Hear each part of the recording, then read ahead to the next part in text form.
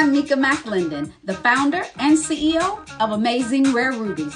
Welcome to the ABCs of Finance podcast, a podcast that is designed to enhance your financial literacy a piece of change at a time, while encouraging you to start your own financial journey to becoming.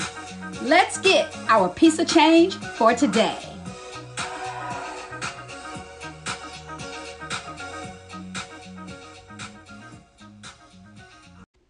So today on the ABCs of Finance, your piece of change is 6 basic things you should know about your finances. 6 basic things everyone should know about their finances. So we're going to go ahead and jump right in today. Number 1, the first thing is net worth. Everyone needs to understand what their net worth is. How do you do that? You take your total assets, add them up, and then you take your total liabilities, add them up, and then you deduct your liabilities from your assets. So total assets minus total liabilities equals your net worth. Now the goal is for that net worth, number 1, to be positive. Number 2, it'll help you see where you are in life, if you're where you would like to be, kind of tell you what you may need to start looking at to move from point A to point B. So it's really important to understand what your actual net worth is. That's number 1. Number 2, know the difference between your gross income and your net income. Your gross income is what you make prior to any type of deductions or taxes. So that is, for example, your salary, right? Your net income is what you bring home after your taxes and deductions. Now, why are these two so important to understand? So number 1, your gross income, you need to know what that is, because this is what creditors and to get a loan from the bank, business people will use to understand what you may qualify for. So let's take gross income and think about a house, right? If you want to buy a house, they're going to look at your gross income and do the gross income about 2 to 3 times your salary. Somewhere in between that, a rule of thumb, 2 to 3 times your salary, and say, okay, this would be the guesstimate of how much of a house you would qualify for. So if you're making $75,000 a year, that means you would qualify for between $150,000 to $225,000 house, looking at 2 to 3 times your salary, i.e. your gross income.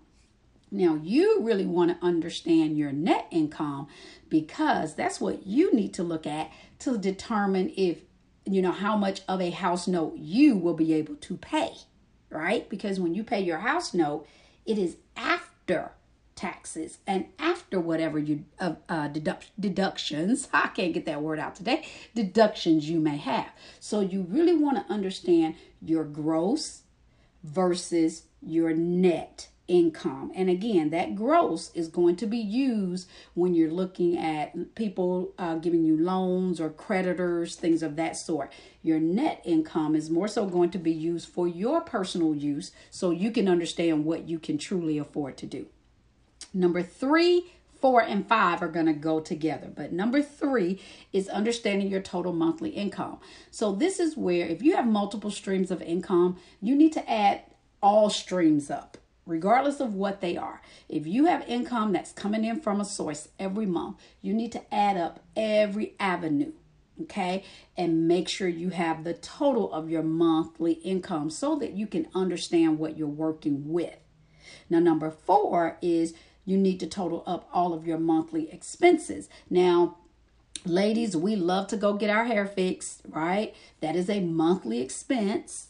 You need to make sure that's in your monthly expenses. Gentlemen love to go and get their hair cut, a nice fresh cut, little swag for the weekend. I understand, right? But that is an expense. So you need to make sure it's listed and accounted for.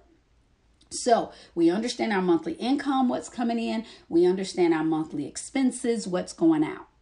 Now, number 5 is understanding your monthly cash flow. which is why you need 3 and 4, right? In order to identify your cash flow to see if it's positive or negative, you need to understand your monthly income minus your monthly expenses.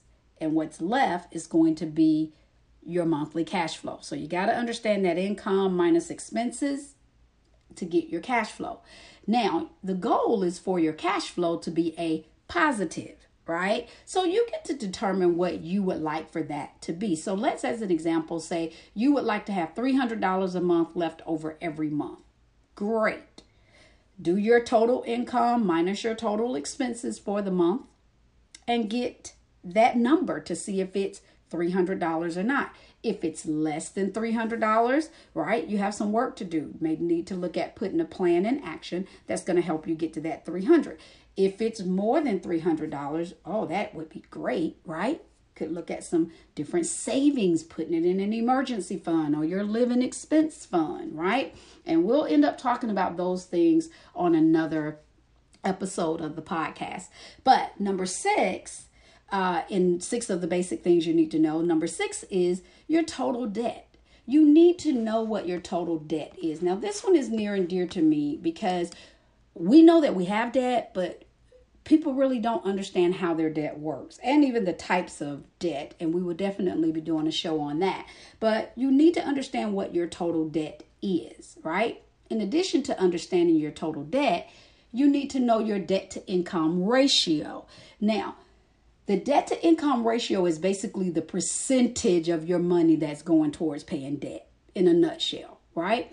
But how do you calculate it? You would take your monthly recurring debt and divide it by your gross monthly income. Now, I know you may be asking, why am I not dividing that by my net income?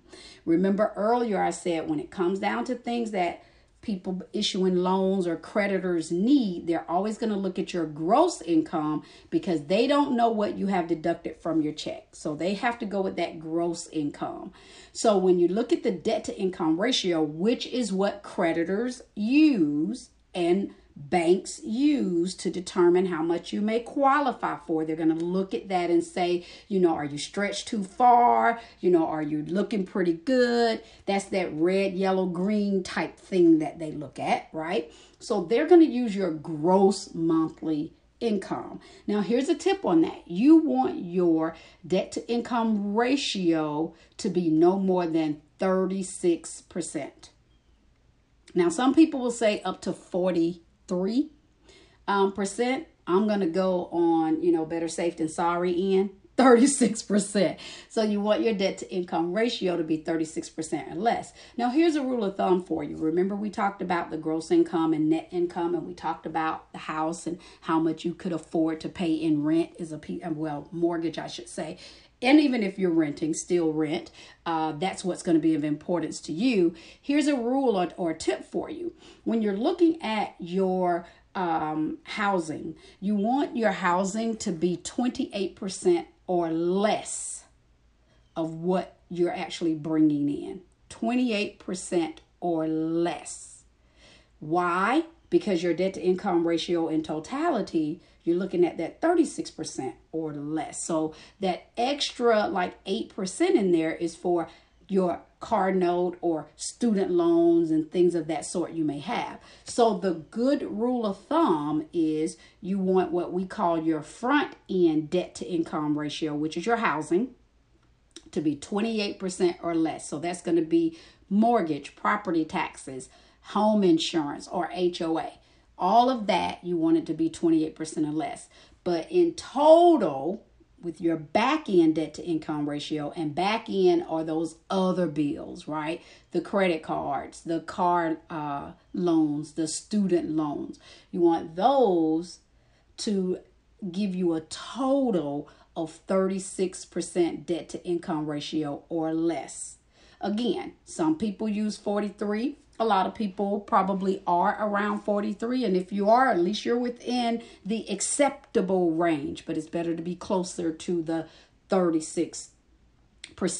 So again, 6 basic things everyone needs to know. Your net worth, your gross income versus your net income, your total monthly income, your total monthly expenses, your monthly cash flow, and your total debt and debt to income ratio. Now, I know now you may be asking or thinking, okay, how can I get started on some of this? Good question. We got that for you, right? So here's some recommended next steps. Number one, I suggest with everyone, when you sit down and do your finances, do a self-awareness assessment and be honest with yourself. A self-awareness assessment means that you're going to own up to what you did to contribute to your current financial situation, whether it's positive or negative. And don't, cheat yourself. Don't lie and leave things off intentionally that you think you may get rid of or out of a little bit down the road. If it's debt, put it down, right? So write down all of your expenses, write down all of your income, and do a personal self-awareness assessment on where you are and what you did to contribute. Write that out. What did I do to contribute from a positive standpoint? What did I do to contribute from a negative standpoint? And what can I do better? So number one, do that self-awareness assessment. Number two, when you write down your current financial situation, also write down some future goals that you would like to ascertain when it comes down to your finances. And don't make them, so futuristic that you can't, they're so far off, you're going to forget about them. Let's start small. Look at what you want to do in the next 3 months, the next 6 months, by the end of this year, right? What is it that you want to accomplish with your finances? It could be something as simple as understanding them first, right?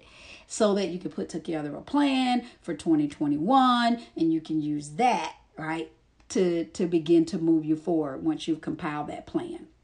Now, the third tip that I'm going to give you is where at Amazing Rare Rubies, we have an ABCs of Finance class. It's a 4-part series. It's done via webinar. It's a 1-hour class, 1 day a week. And normally we do them on Tuesdays, right? So it would be every Tuesday in August, and they are around 7 p.m. We do them for an hour. And in this particular series, we cover all these basic things under the ABCs of Finance to help people get started. And if you find that you need additional assistance, we also provide coaching. And I am a Dave Ramsey certified coach. And also I have the experience because I used to be in over $30,000 worth of debt, which I paid off in total. So I know what it's like to come from that and work your way up to the top, right? Meaning no debt. And I believe the best debt is definitely no debt. So we will be able to help you with that as well. As always, we want you to stay connected with us. Follow us on Facebook and on Instagram using our handle at Amazing Rare Rubies. Remember, you can also visit our website, www.amazingrarerubies.com. And don't forget to subscribe to the ABCs of Finance podcast. It's been such a joy becoming with you today when it comes to our financial literacy, and I'm so excited that you came. As always, we want to encourage you to keep God in every decision made, lesson learned, and message taught. I am your Ruby cultivator, Mika McLendon. Until next time, make it a Ruby day.